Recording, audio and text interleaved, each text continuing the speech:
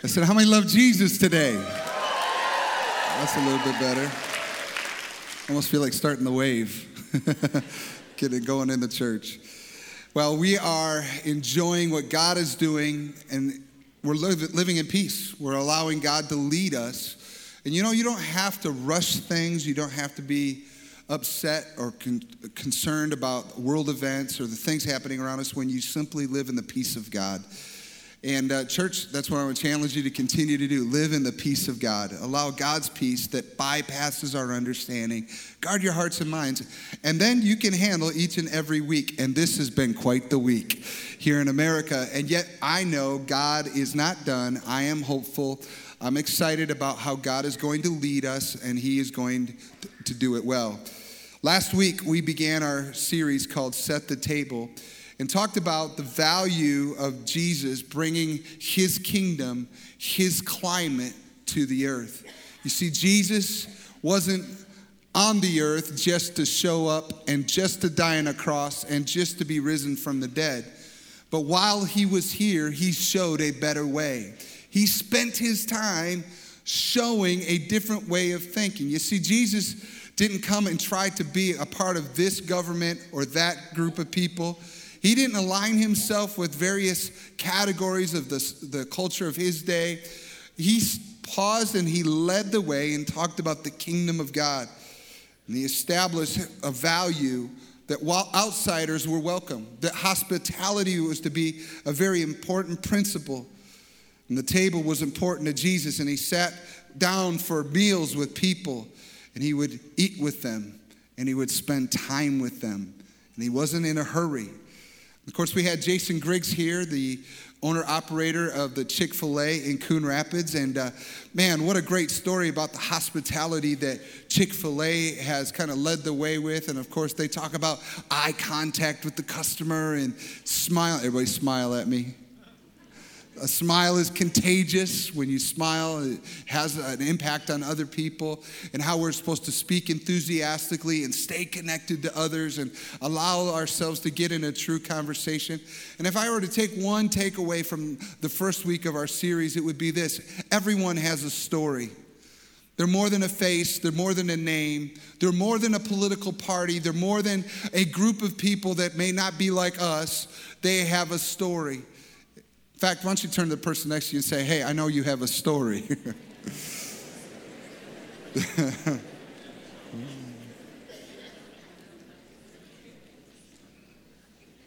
But there has perhaps never been a more important moment or opportunity to heed the Lord's call for hospitality than this week.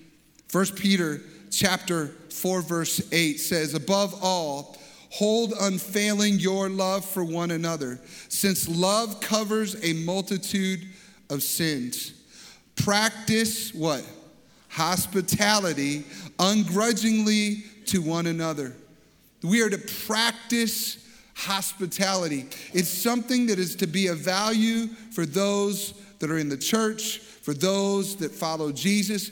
And by the way, as we are in the middle of an era, this week I have not seen more divisiveness in our country than I've seen in a long time. On Facebook, on social media, on the media side of things, in the general media.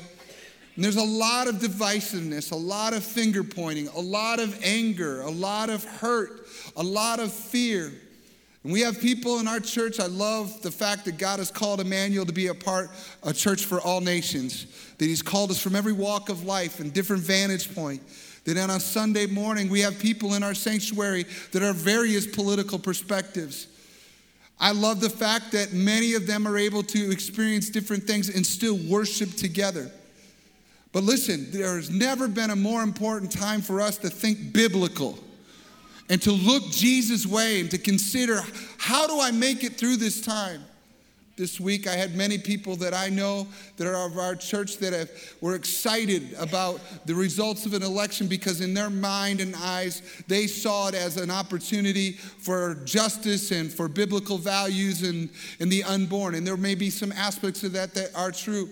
And just as many people on the other side of things were concerned and worried. I have people in our church that are part of our Hispanic ministry, or part of other parts of our ministries in the church, and they're first generation immigrants, and they're concerned about their family being split up, sent away, and they're living in fear. And as a pastor, I pastor it all.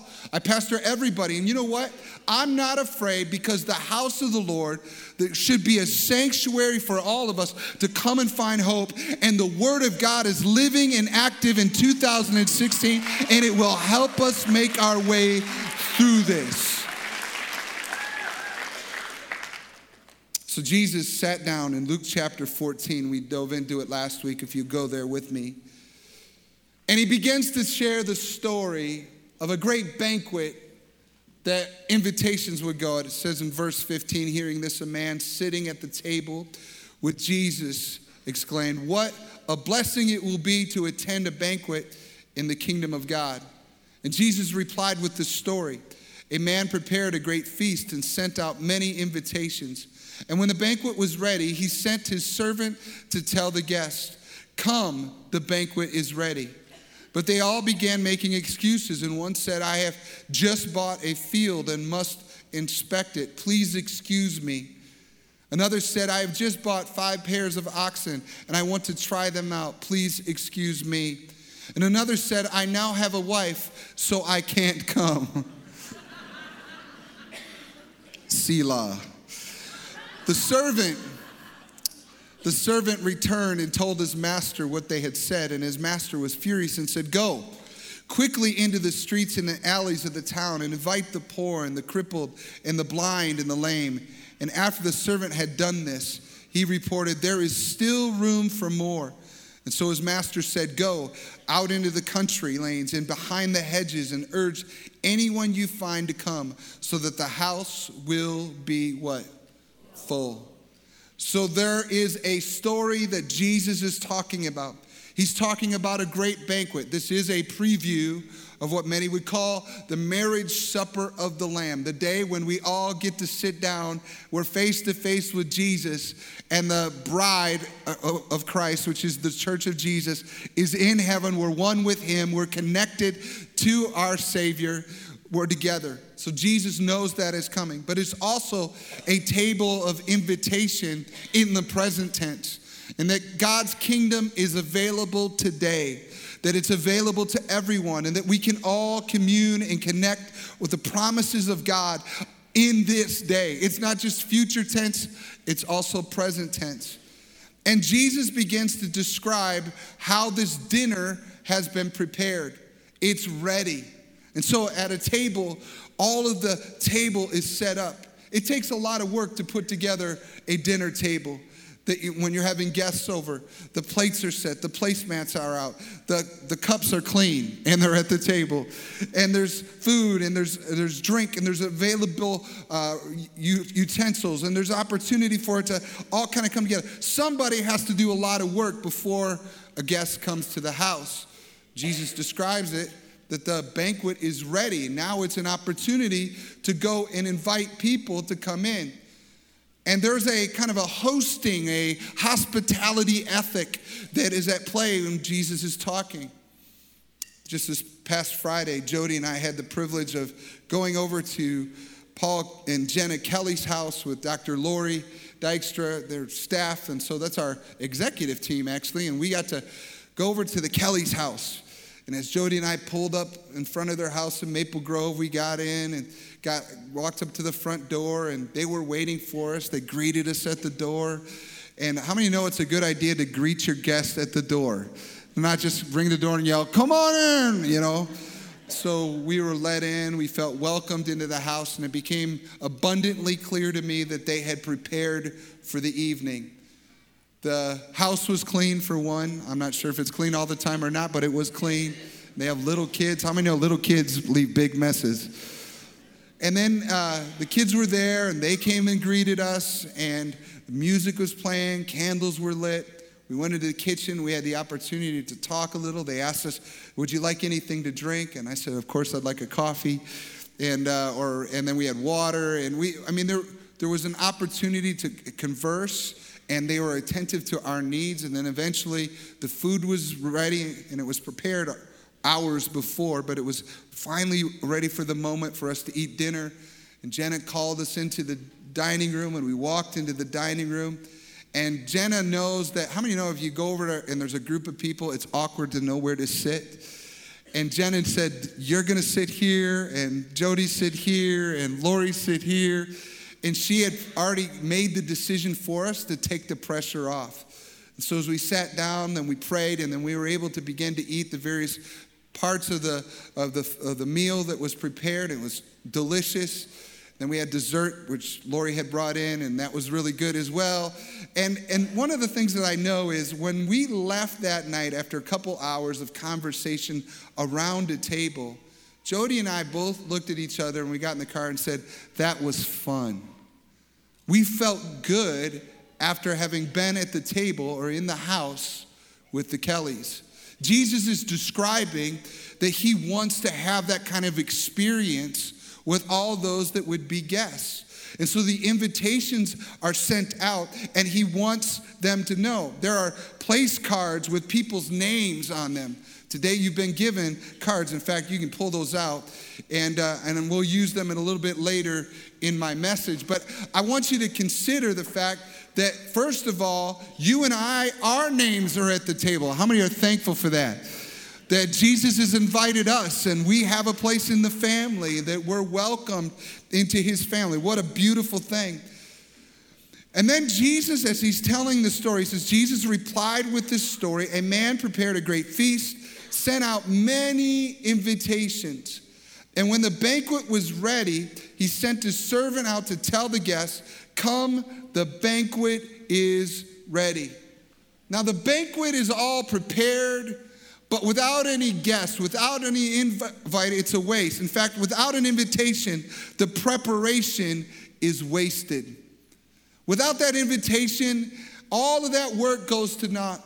And so Jesus is telling a story that includes the invitation as an important part of his story. If people are going to come into the kingdom of God, Jesus is saying, I get the banquet ready, but my servants bring my invitation. How many of you are considered Jesus' servant? We are the ones that bring the invitation. He sets the table. In Romans chapter 10, there's a great set of verses that I love related to this. It says, but how can they call on him to save them unless they believe in him? And how can they believe in him if they have never heard about him? And how can they hear about him unless someone tells them? And how will anyone go and tell them without being sent? That is why the scriptures say, how beautiful are the feet of messengers who bring good news. Romans says it has to be sent. It has to be heard, or else no one embraces it. And of course, it ends with the feet of the messengers is blessed. So you know why it says that? It's not because they have more beautiful looking feet. Hello. I probably have ugly feet. I don't know. It doesn't matter. The reason it says that is because they didn't have email in those days. Hello. They weren't sending a Snapchat message, an invite on Facebook.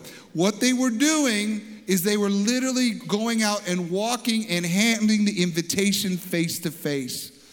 And because they walked, the story of the messenger was blessed. When you are a part of Jesus' story and you go and you invite people to the table, you become one of those that is blessed. How beautiful are your feet? In fact, turn to the person next to you and say, you have beautiful feet.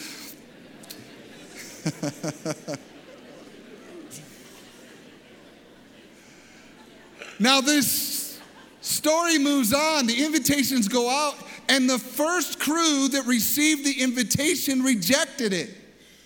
So you're the messenger, you tell them, they say no, and all these excuses come up. They began making excuses. It says, one said, I have just bought a field and must inspect it. Please excuse me. Another said, I have just bought 5 pairs of oxen. I want to try them out. Please excuse me. Another said, I now have a wife. I can't come. And what I was describing is normal, everyday parts of people's lives.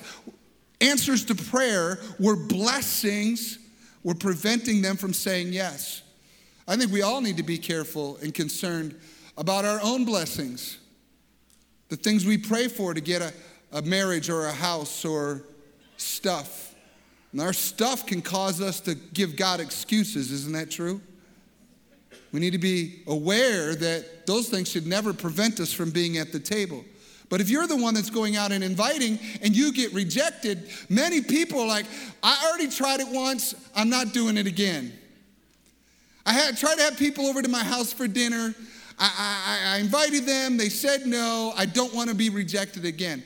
But the way Jesus describes the story is that the master essentially says, I am mad, it says he's angry actually, but I am relentless, because then he sends his servant to go out again, overcoming the fear of rejection.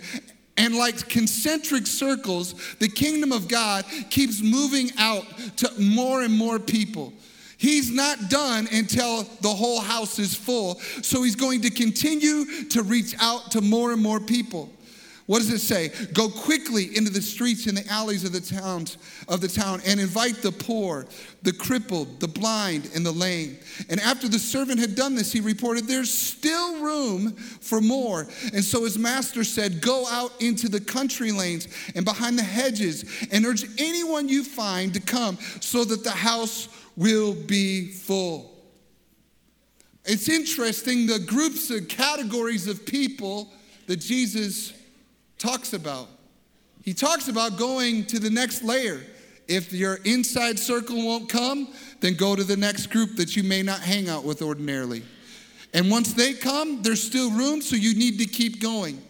The kingdom of God is relentless. Did you know that the kingdom of God, the love of God, the passions of God are relentless? God's not done reaching the people around us.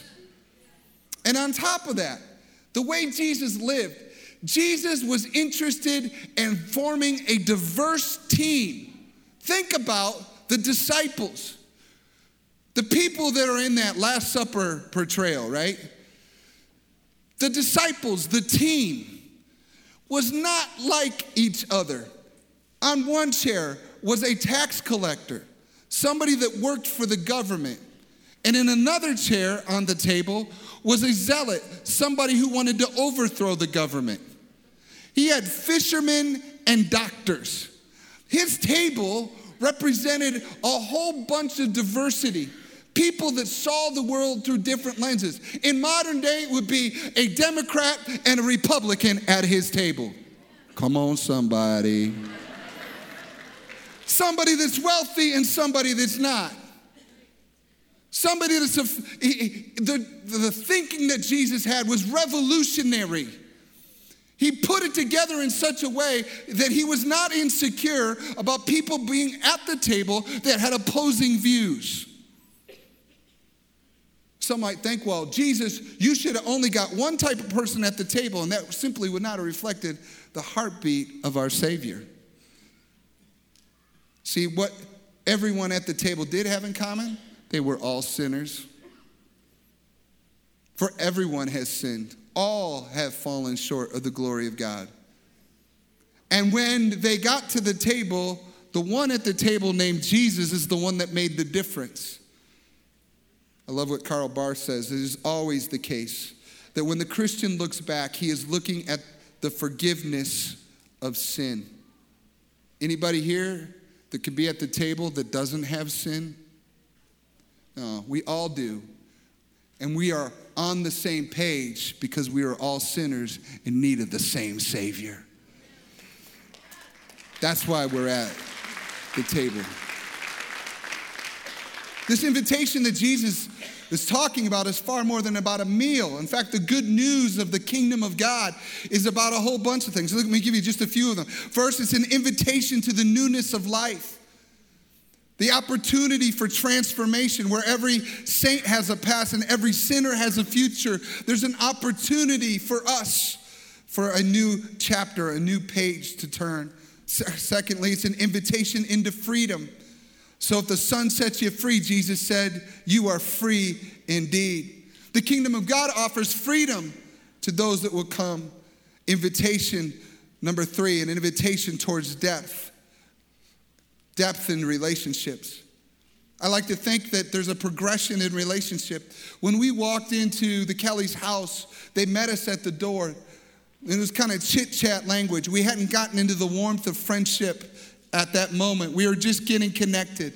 Then they led us into the kitchen. And then when we sat at the table, eventually the relationship turned and we were talking about warm things. We were on the same page. Did you know that the kingdom of God is a progression? That just because somebody gets saved doesn't mean they think like a Christian yet. And those of us that are further along in our maturity and understanding the Word of God, we need to understand we didn't get there quick either. And we have to extend grace to those that are in relationship with us and not expect them to think like we do yet. I'm starting to preach, aren't I?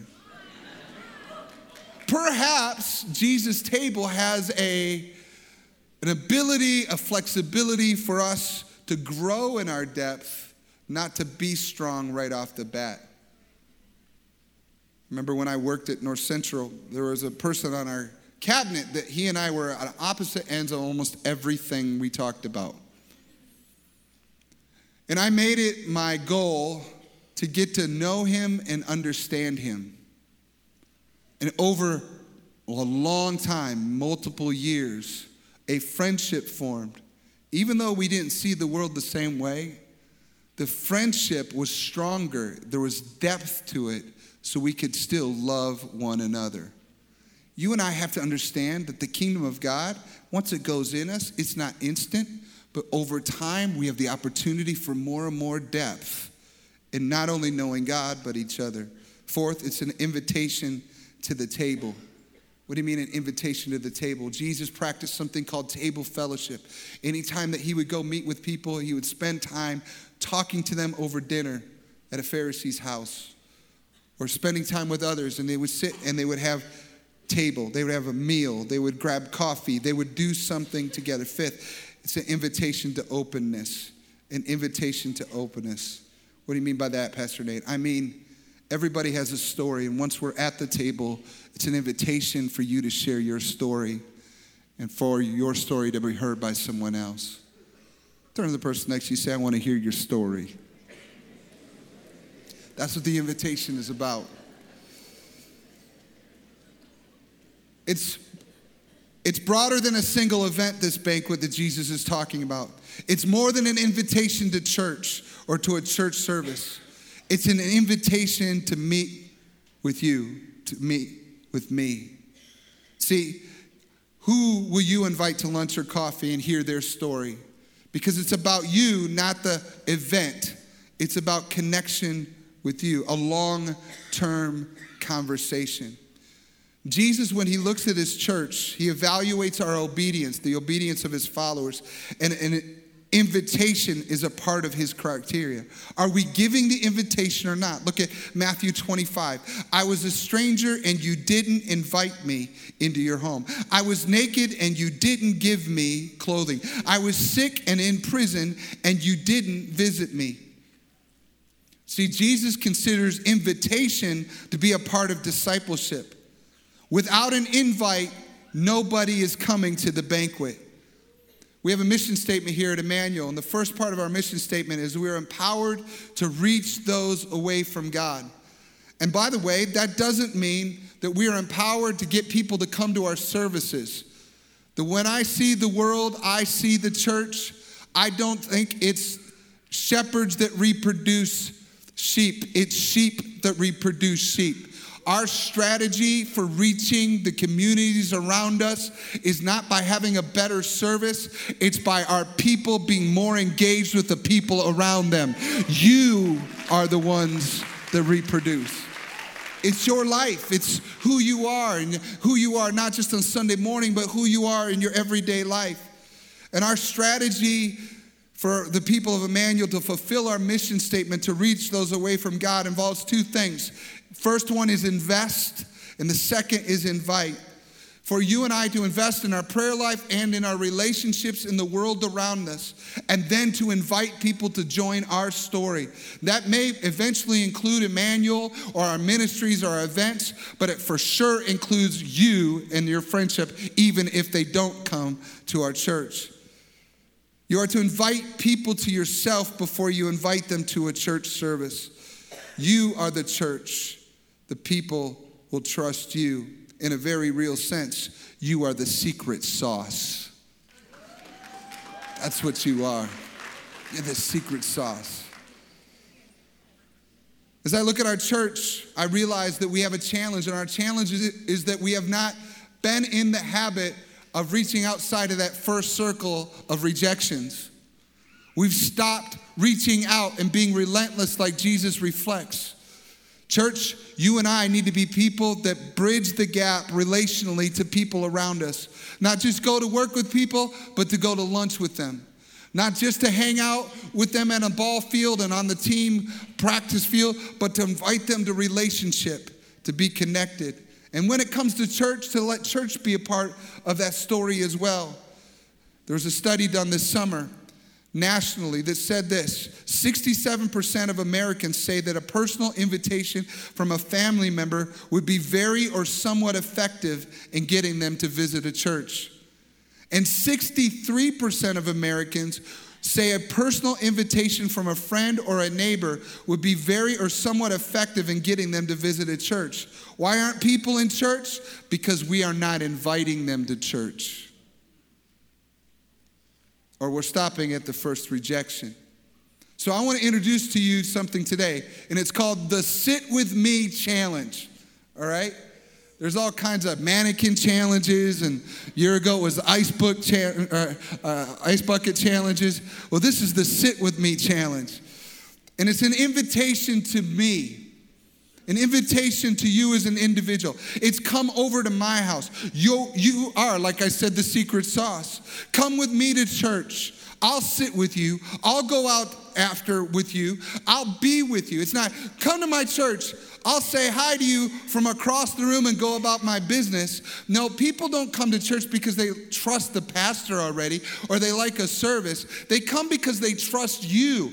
And as you sit next to them and you're interested in their story, not lost in your own holy, holy, holy, holy song, you're aware of your neighbor and you're connected to them, you're able to establish trust with them so that they want to come back. Your friends will come to church when you invest in them and you say, come or sit with me. See, the invitation to God's house is not about the program. It's about encountering God. And as you encounter God and he's walking with you, so will those that you spend your time with. Never stop inviting. Are you aware of the people around you that need to be a part of the kingdom? Do you think about the circles around you, your coworkers, your neighbors, the city that you live in? Jeremiah 29:7 says, seek the peace and the welfare of the city. You're like, I don't know who else to invite. I don't know who I would go after. You know where you could start? Building friendship with, inviting for dinner or going out and hanging out with? Start with your contact list on your phone. You have a list. You have people that you are already building friendships with. They're already there. Take the next step and invite them in. Invite them to be a part of your story. Now, everybody grab your cards now. I want you to consider something. Whose place card are you holding? Who needs to be a part of the story of the kingdom in your life? Maybe you need to begin to write names on there. People that you can pray for and invest in before they ever come to church. Maybe you need to build the friendship of who are those people? Today, I'm going to invite some people to my table that are a part of our church already, but to represent what I'm talking about. First of all, I'd like to say, can Lou Hughes please come? Brother Lou, come on up here. I have a seat for you right here, bro. Right next to me. And is Rochelle Studer here? Rochelle, if you could come as well. Lou, you're right here, bro. Welcome to the table. All right. I have a table for you. And then, well, Velado, are you here as well? All right, come on up here, bro. I got a seat on the other side for you. All right. They have no drama acting parts or anything in this message. But they do represent the fact that we are around people all the time in our world. And when it comes to inviting people that care, that Jesus cares for, there also needs to be the opportunity for ongoing. What if our table gets full and we get to know each other? There's still room for empty seats. We're always wanting to leave room for more and more people and to be relentless at the table. And when it comes to what happens when you're at the table, one thing I want you to know is you don't need to be insecure. Well, what are they going to think about me? Or what are they going to try to talk me into? When you're in Christ, you don't need to worry because you're not a threat. You're not a threat. You're not a threat to me. Why are you not a threat to me? Because Romans says that nothing in all creation can separate me from the love of Christ. I'm safe. I'm okay. I need to be curious about your story and to listen to what you have to say. But we don't have to win an argument. Are you hearing me? Who's right? Who's wrong? Finger pointing is not a virtue, church. Don't point the finger, pull the thumb. Think about yourself. Allow God to test your own heart, but I don't need to convince you that you're right or you're wrong. I just need to hear your story. And then Jesus does miracles. Arguments separate, but Jesus brings together. And he does a miracle. See, Jesus takes people of opposite opinions and experiences, and he forms the beautiful body of Christ. That's what he does. Today, we're going to receive communion together, and I'd like our host to begin to distribute the elements. If you're a follower of Jesus Christ, I encourage you to go ahead and receive the communion today. If not, feel free to let it pass by. But if you're a follower of Jesus Christ, you're invited. You don't have to be a member of our church to receive the communion today. Let me just say this. If you've yet to give your life to Jesus, if you're in a place where in your heart or your mind, you're away from God, the invitation is now sent to you at this moment. And if you need to give your life to Jesus, I want to lead you to him right now. And I want to do it even while the plates are passing and everything. But if you're here today and you know I need to give my life to Christ, I want to lead you. And I want to lead you in a prayer. In fact, I want you to pray with me. Just pray this prayer after me. And everyone else, you can join right in and say, Jesus, thank you for loving me so much, for dying on a cross for my sin, for raising from the dead, and I know you're alive. Today, I choose to surrender to you, to receive your forgiveness, and to become a follower of yours.